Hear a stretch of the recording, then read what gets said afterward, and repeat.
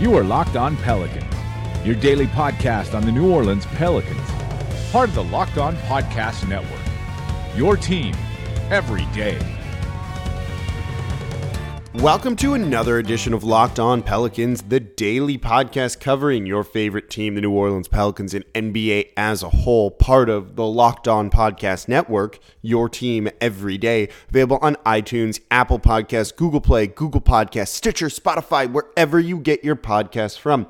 I'm your host, Pelicans Insider, credentialed member of the media and editor over at LockedOnPelicans.com, Jake Madison, at NOLA Jake on Twitter. Here with you all on this Thursday. We are finally back from the Mardi Gras hiatus. The podcast almost needs to go on during that time. And we've got a lot to talk about. And we're going to talk about some of it today. We're going to talk about some of it tomorrow. And then we've got a lot to talk about next week too, because going into last night's game against the Utah Jazz, Pelicans went 3-0 on the road, beating the Jazz once, beating the Nuggets once, and then of course beating the Suns, which we talked about, and they should have done. But what went into that 3-game winning streak, which did come to an end last night? So first, we're going to recap the loss to the Jazz at home in the Smoothie King Center on Wednesday night. Then I want to take a look at what went into that 3-game winning streak and how the team played so well and managed to come back from almost 20 points down in back-to-back games, essentially. So we'll look at what was stellar there from the team.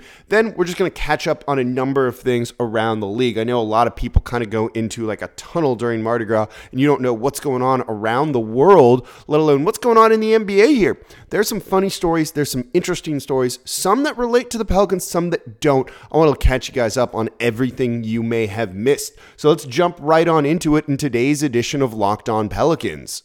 So quick programming note, we're back from kind of the Mardi Gras hiatus. If you remember that, the week before, I also had no voice from being sick, but we're going to get back to the regularly scheduled 5 days a week podcast because this team is really intriguing and kind of a lot of fun to watch right now, despite all the drama and awkwardness surrounding Anthony Davis and all of that. So we're going to keep powering forward just like this Pelicans team is. So they played last night, did lose by 10 points, a 114-104 loss to the Utah Jazz. A bit of a reversal in this game from their previous one where the Pelicans came down from, I think it was 18 points and managed to storm back, get the win on the road in Utah. Weren't able to kind of recreate that magic here in the Smoothie King Center last night. And there's a lot of reasons for that. And the first one, really, that if you watch this game that jumps out at you in this 114-104 loss was, my goodness, at least through the first half and really 3 quarters, Rudy Gobert changed this game. He gives Anthony Davis fits and gives him trouble. And AD finished in just 21 minutes, his normal play, with just 16 points, 5 rebounds, 3 assists. He was minus 18 during his time on the court. A lot of that because Rudy Gobert kind of just eats his lunch. Gobert had 22 points on the night, 13 rebounds, and 4 blocks as well in this one. He was 10 of 12 from the field. The guy is just a monster down low. There's a reason he's a former Defensive Player of the Year and just takes up space. One of those blocks was basically just by keeping his arms out and blocked Drew Holiday on kind of a reverse layup at one point. And there's not much you could do when he essentially takes away the paint, even though the Pelicans managed to put up 54 down low.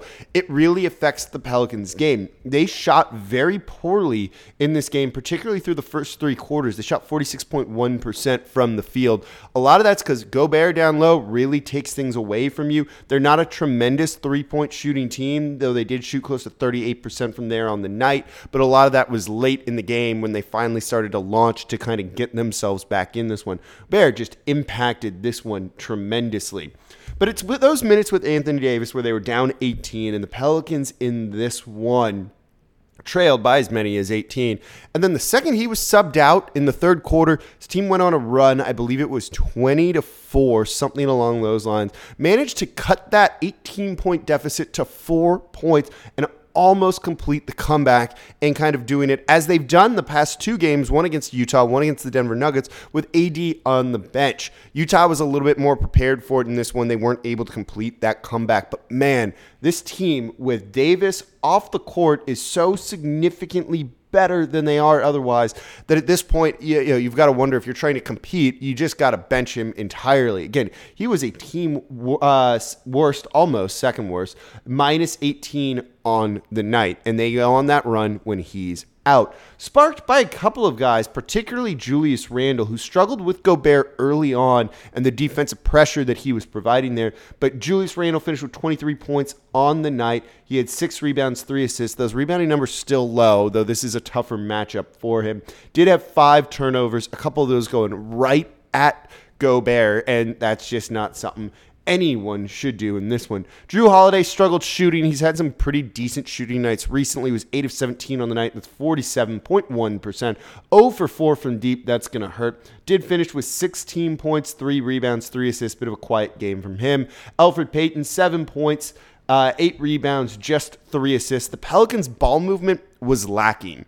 We're going to talk about this in the next segment because their passing, even with the less heralded guys, the lack of Anthony Davis and others, has kind of made up for that. They weren't able to get it going on the night. They finished with 17 assists. They had 7 in the fourth quarter, just 10 through the first 3 quarters. You're not going to win many games when that's the case. So that lack of ball movement, part of it trying to kind of go at the rim and being forced into turnovers. The Pelicans finished with 17 on the night. They've been bad about ball security recently, is not going to get it done in this one. If you can't create those assist opportunities to at least create some space for their not the best shooters or lack of offensive players when Anthony Davis is on the bench, it's going to be a bit of a slog and a struggle, and playing that ISO one-on-one style is not what this team is built to do even remotely. So they're close to their season low. They kind of picked it up in the fourth as they started passing the rock a little bit more, sharing it. But man, the 17 assists, 10 through the first 3 quarters is not how this team wins games. What is it, 25 assists and more, and they're very, very good. Not even remotely sniffing that one in this game last night, the loss to the Utah Jazz. Kenrich Williams also in the starting lineup on the night, finished with 12 points, 6 rebounds. His 3-point shot has kind of faded. He had back-to-back air balls in this one, but he then just kept shooting as good shooters do, and shooters need to do, even if they're not good, I guess. And he managed to go 2 for 7 from deep. The bench mob kind of getting some more minutes out there too. Cheick Diallo a little bit limited in this one. Again, bigs against Gobert is not an easy thing. He was held on an 0 for night, 0 for 2, didn't finish with any points, did have 5 rebounds in this one. Twan Moore off the bench, 6 points, whatever. You had Darius Miller come in and not provide much. I was talking to David Grubb before the game. We don't know if he's even going to be in the league or on the team next year. He finished with 8. Frank Jackson was a big highlight, though, in this game. He's now got a couple of games he was named during this stretch where he's hitting multiple 3-pointers, and that's something that's big for the team. He got 28 minutes for the team, the most off of the bench. He was 5 of 9 from the field, 3 of 4 from deep, 13 points on the night, 4 rebounds as well. And he did a really good job defensively, actually, if you watched him out there. He pressured Rubio at the right times, kind of hung off when he shouldn't, and he held his own. Kind of tried to press the point of attack. You saw him playing point guard a little bit more than he has at times, I guess, depending on who he's out there with. But he is impressive in this one, and it shows that you see he really does have an NBA future at this point, and is one of the few guys that's probably likely to be on the team next season. I think that's almost a lock. Jahlil Okafor, who's been dealing with a right ankle injury, just 5 minutes in this one, immediately coming into the game, kind of hit the deck, seemed to be holding it. It was a bit of a rougher night for him. They know what he can give you. They don't need to kind of rush him back from injury, and now with AD taking up some of the minutes, it's just a little bit tougher. New Orleans just didn't control the game in this one, didn't play at their tempo, didn't do what they wanted. We said the lack of assists in it, but they also turned the ball over 17 times. That number has been extremely high over the past couple of games, and they've been able to mitigate that over real good stretches of play and forcing opponents to turn the ball over. They weren't able to get that kind of same pressure on the ball in the fourth quarter, though Utah finished with 20 in this one, but they just didn't play their style game. 54 points in the paint for the Pelicans is good, but when Utah comes in and scores 70, that's going to kind of do it. 18 points in the fast break for Utah. It's just not what New Orleans wants to allow whatsoever. It's going to lead to a loss. Derek Favors, 25 points on the night. Donovan Mitchell, bit limited, but still very good, 22 points with Jrue Holiday all over him at times. You also saw Kenrich Williams take that assignment a little bit too, so good to see the rookie kind of rising to the occasion on the bigger assignments there. Ultimately, not enough to get it done. This is a good Utah Jazz team as well. And if you're hoping the Pelicans will tank, well, then this is kind of the best situation that you could hope for. They tried hard. They played well at times, started to mount a comeback, but ultimately weren't able to get it done. Helps the lottery odds just a little bit. So before we travel back in time a little bit and take a look at that 3-game winning streak the Pelicans had and why it happened, how they played so well and did this in spite of Anthony Davis and did it without him being out on the court, I've got to mention there's a lot going on around the NBA right now. Some discontent with the Warriors. You've got Houston playing exceedingly well right now. Boston has been up and down and just kind of a complete disaster and a bit of a mess if you've been hearing Kyrie Irving talk. No better way than to recap that all and know what's going on around the association than the Locked On NBA podcast, Monday through Friday, just giving you the biggest stories, everything you need to know to be a smarter basketball fan. So make sure you listen and subscribe. So let's go back in time a little bit. I want to take a look at the 3-game winning streak the Pelicans went on. First, though, if you're curious about where they are in the standings, after this one, they are still sitting 12th in the Western Conference. They are 8 games out of the 8th seed with, I think it's now 15 games left to go. Chances of getting into the playoffs exceedingly slim. They are not officially, mathematically, and all of that eliminated from playoff contention. The only team in the West that is Phoenix with 14 wins. The Pelicans now have 30, so they're a far ways away from that. Likely not getting into the playoffs, not really having a good enough record or worse enough record, I guess, depending on how you look at it. Glass half full kind of thing, I guess, to get a top 5 pick, a top 3 pick, which is ideally what you want. They'll have some chance of it, but likely not going to happen. So given where they are, winning or losing doesn't really change things all that much. So whether they go on a 3-game winning streak or they don't, it's kind of all the same thing. So you know what? Maybe it's kind of fun to root for them to win.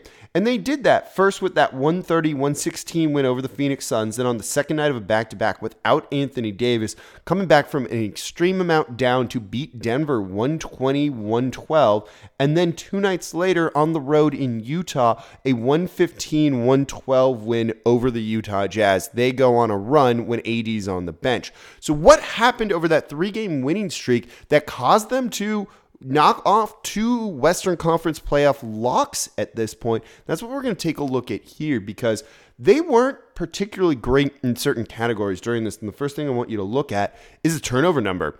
They ranked 28th out of 30 in that. They were turning the ball over that 3-game winning streak 18 times a game. 18 empty trips per game. You're not going to win very many if that's kind of what you're doing. But you know what? They were uncharacteristically hot from the field. They were shooting exceedingly well, 4th best in the league in terms of field goal percentage, 51.3% from the field. But even more odd, and this goes back to last year where they had December and they were hot from 3 and the best 3-point shooting team in the league during that time. Well, they had been over these past 3 games before the game Wednesday that they lost, shooting 48.1% from deep. They were doing that on 12.3 makes per game. So not a ton in terms of volume, but when you're getting that many open looks and you're converting them, Pelicans made the 13th most threes per game during that time. It can kind of change your fortune a little bit. And they were doing it through passing the ball. We talked about how the assist numbers were low in the loss to the Jazz last night, finishing with just 17, and that's not going to get it done. Again, 10 through the first 3 quarters. Well, over the 3-game winning streak, this Pelicans team was averaging 28.7 assists. You're closer to 30 than you are to 15 right there. That's what's going to do it. Passing the ball, making that extra pass to find the open man, passing up a good shot or a bad shot for a great shot is certainly how you can do it. That assist number right there has a direct correlation to the shooting percentage from 3 from the field overall. And you got to wonder, where has this been? And I think sometimes it's really just a simple thing. And from talking with the coaches and hearing people say it, there's no longer this dark cloud hanging over this Pelicans team. Anthony Davis has already said he wants out. That monkey, in a sense, is off of your back. You can just go out and play basketball and have fun and try hard, which a number of these guys are doing. But these runs they're going on when AD's not on the court because of this situation means you don't have that go-to score that, hey, we're down, we need a bucket, get the ball to AD and let him cook. You need to make extra passes right now because you have one go-to scorer in Jrue Holiday. You have kind of a second go-to scorer in Julius Randle, but not nearly as much. You've got to share the ball more and create and manufacture better looks, better shots, because you're not going to win games otherwise. And this team, the players, they don't care about tanking. That is not on their mind. These guys are professional basketball players. They want to go out and they want to win and they want to compete. So they're going to pass the ball, and I think it's a direct thing you're seeing here. AD's not in there. You don't need to get him the ball at the elbow and let him cook from down low. Pass the ball, then pass it again, and get the open shot and share the rock all around. And you're starting to see it from this Pelicans team a little bit more than they would have otherwise if Anthony Davis was there. And then if AD goes cold during that stretch, you still got to feed him the ball because he's freaking Anthony Davis. And that leads to kind of a lot of these losses, a lot of them maybe being bad in clutch and crunch time, which I want to look at next week as well. But there's also been some standout defensive performances and defensive effort from this team during the stretch. I think part of it goes back to there's no more pressure. If they make a mistake, it's not like AD is going to want out and it's because they screwed up. It's already done. Just go out and play, and if you make mistakes, mistakes happen. But that means you can play with a little bit more effort. You can gamble a little bit more than maybe you could otherwise, and just kind of do your thing. And I think kind of having just that weight lifted off of their shoulders really helps. They're also giving a lot more minutes to these younger guys who are eager to prove themselves or just trying to stay in the NBA potentially. Look at Cheick Diallo, for example, and I think that will get a very good performance and production from these guys as well. They've got a lot to play for personally, so you need to go out and do a whole lot. Then during this stretch, defensively, the team has actually significantly improved. Their defensive rating over this 3-game winning streak they were on, 107.3. That's 8th best in the league. That is not where they've been all season long. So it's a significant improvement, kind of what they did also after the All-Star break last year, after the trade for Nikola Mirotic, just maybe a little bit too late for the team. So they've been the 8th best defense during this time, and that's compared to being the 22nd best defense overall in the year. It's about a 5-point difference per 100 possessions there. Good improvement. And that's without AD on the court for a lot of this. And I think it really comes down to effort. You've also seen Jrue Holiday be an absolute freaking monster on the defensive side. He had that basically game-sealing stretch against the Denver Nuggets where he forced the steal, then kind of bounced the ball out of the clock at the end of the game and ended it right there. He almost did the same thing a couple of times against the Utah Jazz on the road. You've seen it by now. I think Scott Kushner tweeted out, and it's unbelievable a couple of the possessions he had. Forcing a steal, keeping the ball in bounds, and then turning it into points on the other end. But in the final possession of the night, as Utah's trying to score, and they go to Donovan Mitchell, by the way, who's coming off a 40-plus point performance a night or two before against the Milwaukee Bucks, who have one of the best defenses in the league, and he just stuck with him. Donovan Mitchell drives in, tries to pump fake. Jrue Holiday doesn't fall for any of it, stays on him, and by the time Donovan Mitchell chalks up a shot, basically his time expires. It's not a good look. It's a bit of a fallback fadeaway because Holiday didn't bite and there was no space for him.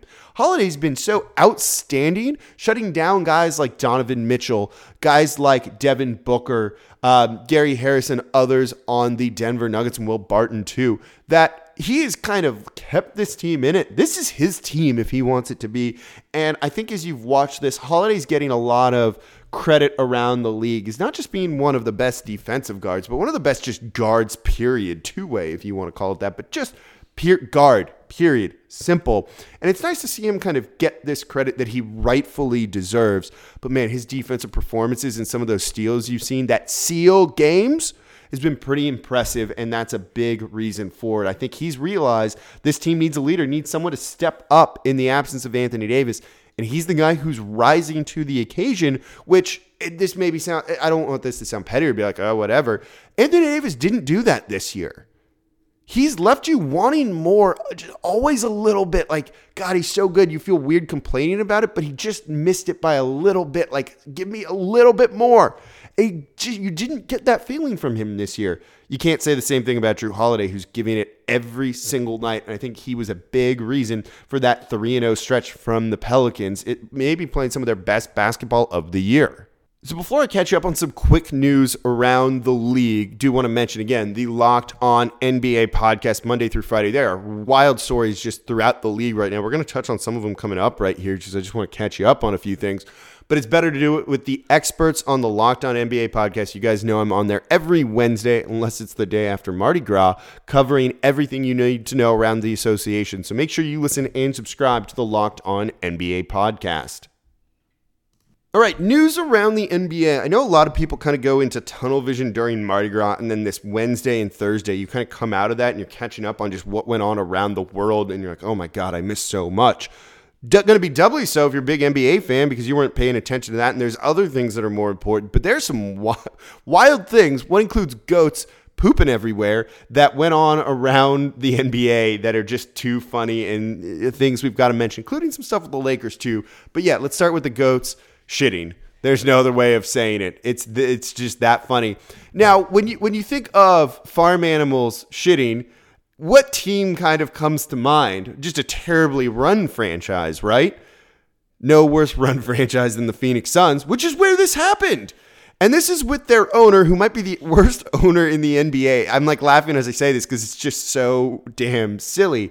Who, while he had his GM, Ryan McDonough, that he fired before the season started and hasn't actually replaced him, and just has another guy kind of running the team right now who's made some really bad decisions. And then only recently, even though they have the worst record in the league, has said they're going to start scouting for the draft and going to college games when it's like, are you kidding me? Should have been doing this earlier, which I guess sums this team up. So while he had his old GM, he had gone to, I don't know, some event and bought some goats or acquired some goats. Like, not greatest of all time, but like farm animal goats. Those really cute things that make weird noises and like to jump. And he put them in his GM's office in a symbolic method gesture, I don't even know, to say we need to find a goat, now greatest of all time, of our own. I don't know if Robert Sarver, the Suns GM, doesn't realize that just wild animals aren't litter box trained or outdoor trained like a number of dogs are. So the goats that he put in his GM's office shit everywhere and made a damn mess. And this comes from an ESPN story from Kevin Arnovitz, who, by the way, has one of the best lines I think I've ever read in the history of writing, which is something like, the goats, oblivious to their metaphorical connotation, shit everywhere. The goats, who just didn't understand they were being used in a metaphor, decided to poop all over the place. I don't even know what to say. You want to know what Robert Sarver did? Because he felt so bad about this. He gave the GM a contract extension the next day because he put goats in the dude's office and they pooped. So he gave him a contract extension. And then that contract extension didn't mean anything because he fired the guy like 6 months later. But this is something that goes on in the NBA, and you can look at the Pelicans who did fail AD, and I think no one will disagree with that, aren't at least, I don't know, that dysfunctional and that stupid, and we don't have to talk about those weird type of stories happening here in New Orleans, which should make you feel a little bit better. I've done a podcast maybe 2 years ago when we were looking at like dysfunctional organizations in the NBA and do the Pelicans qualify. Until we have something like that, they are not considered a dysfunctional team. Another story I quickly want to touch on is Jeannie Buss, the owner of the Lakers, coming out and saying some just completely ignorant and stupid things is the only other way to say it. And she came out and talked to the media saying that, the media kind of has a bias against the Lakers, even though the media, if anything, is probably like in favor of the Lakers and gives the Lakers far more of a break than any other team would. If they were in New York doing some of the things the Lakers have been doing, they would be getting crushed. And they're not. And it's kind of weird. But so she comes out and says, the media is kind of mean towards the Lakers. Look at all the stuff they had to do with all of their players feeling the effects of the trade deadline and being included in trade talks, which she called fake news, which is probably not the phrase you want to use when it comes to this sort of thing, and say that this wasn't the case. They were the ones leaking everything in the Lakers and AD trade talks. The Lakers were. So that stuff coming out, I don't know if Magic Johnson and Rob Pelinka, the president of basketball operations and GM from there, didn't go to their owner and kind of brief her on the tactics they were using to try and get AD to the Lakers and to Los Angeles. But this isn't right. They were completely leaking this all themselves, and it kind of backfired in their faces and made them look worse than they actually were. And Shams Charania of The Athletic talked about this, and he has a quote from a source with the Pelicans that is just basically like, what? This quote is, anytime we talk to them, the Lakers, about 2 minutes later, the details of the trade would leak. because the Lakers were doing this to try and influence everything. So I don't know why their owner's coming out and saying all of this. And then finally, we didn't end up doing a whole segment on it. We probably could have and maybe will at some point. But AD went on the shop with LeBron James and, of course, Antonio Brown, a couple other people on there as well.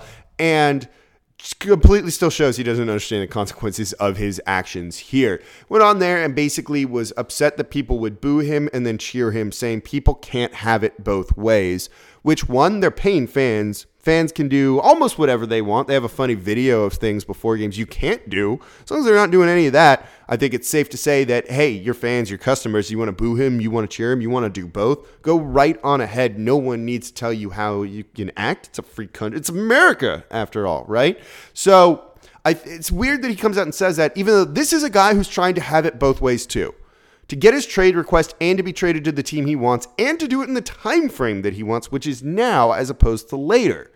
And I don't know. It's just kind of one of those weird things that he's chastising for others is kind of do as I say, not as I do kind of thing as well.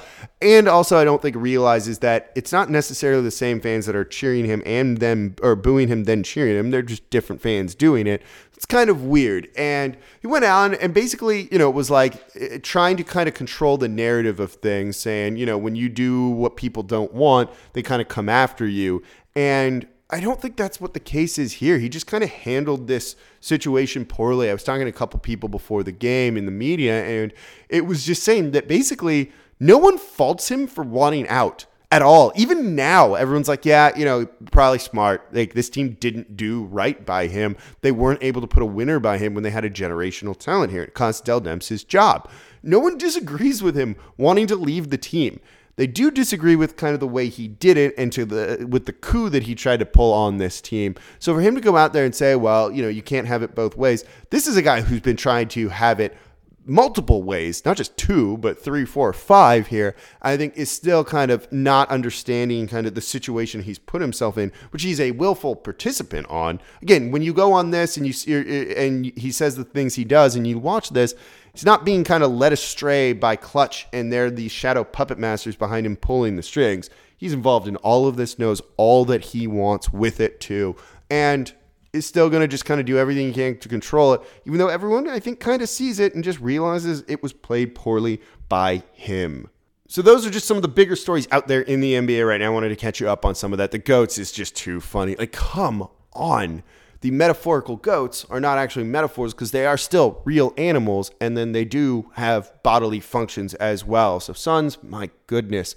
So that's going to do it for this edition of Locked On Pelicans. Back to our regularly scheduled programming. We'll be back tomorrow. I want to look at Jrue Holiday and his play recently and how good he's been. We'll have some other things come up as well. Next week, we're going to focus on the front office too, building that out. What should the Pelicans be looking for? Maybe have a bit of an update on Danny Ferry potentially too from what I've been hearing there. So make sure you stay tuned for that. So as always, I'm your host, Jake Madison, at NOLA Jake on Twitter.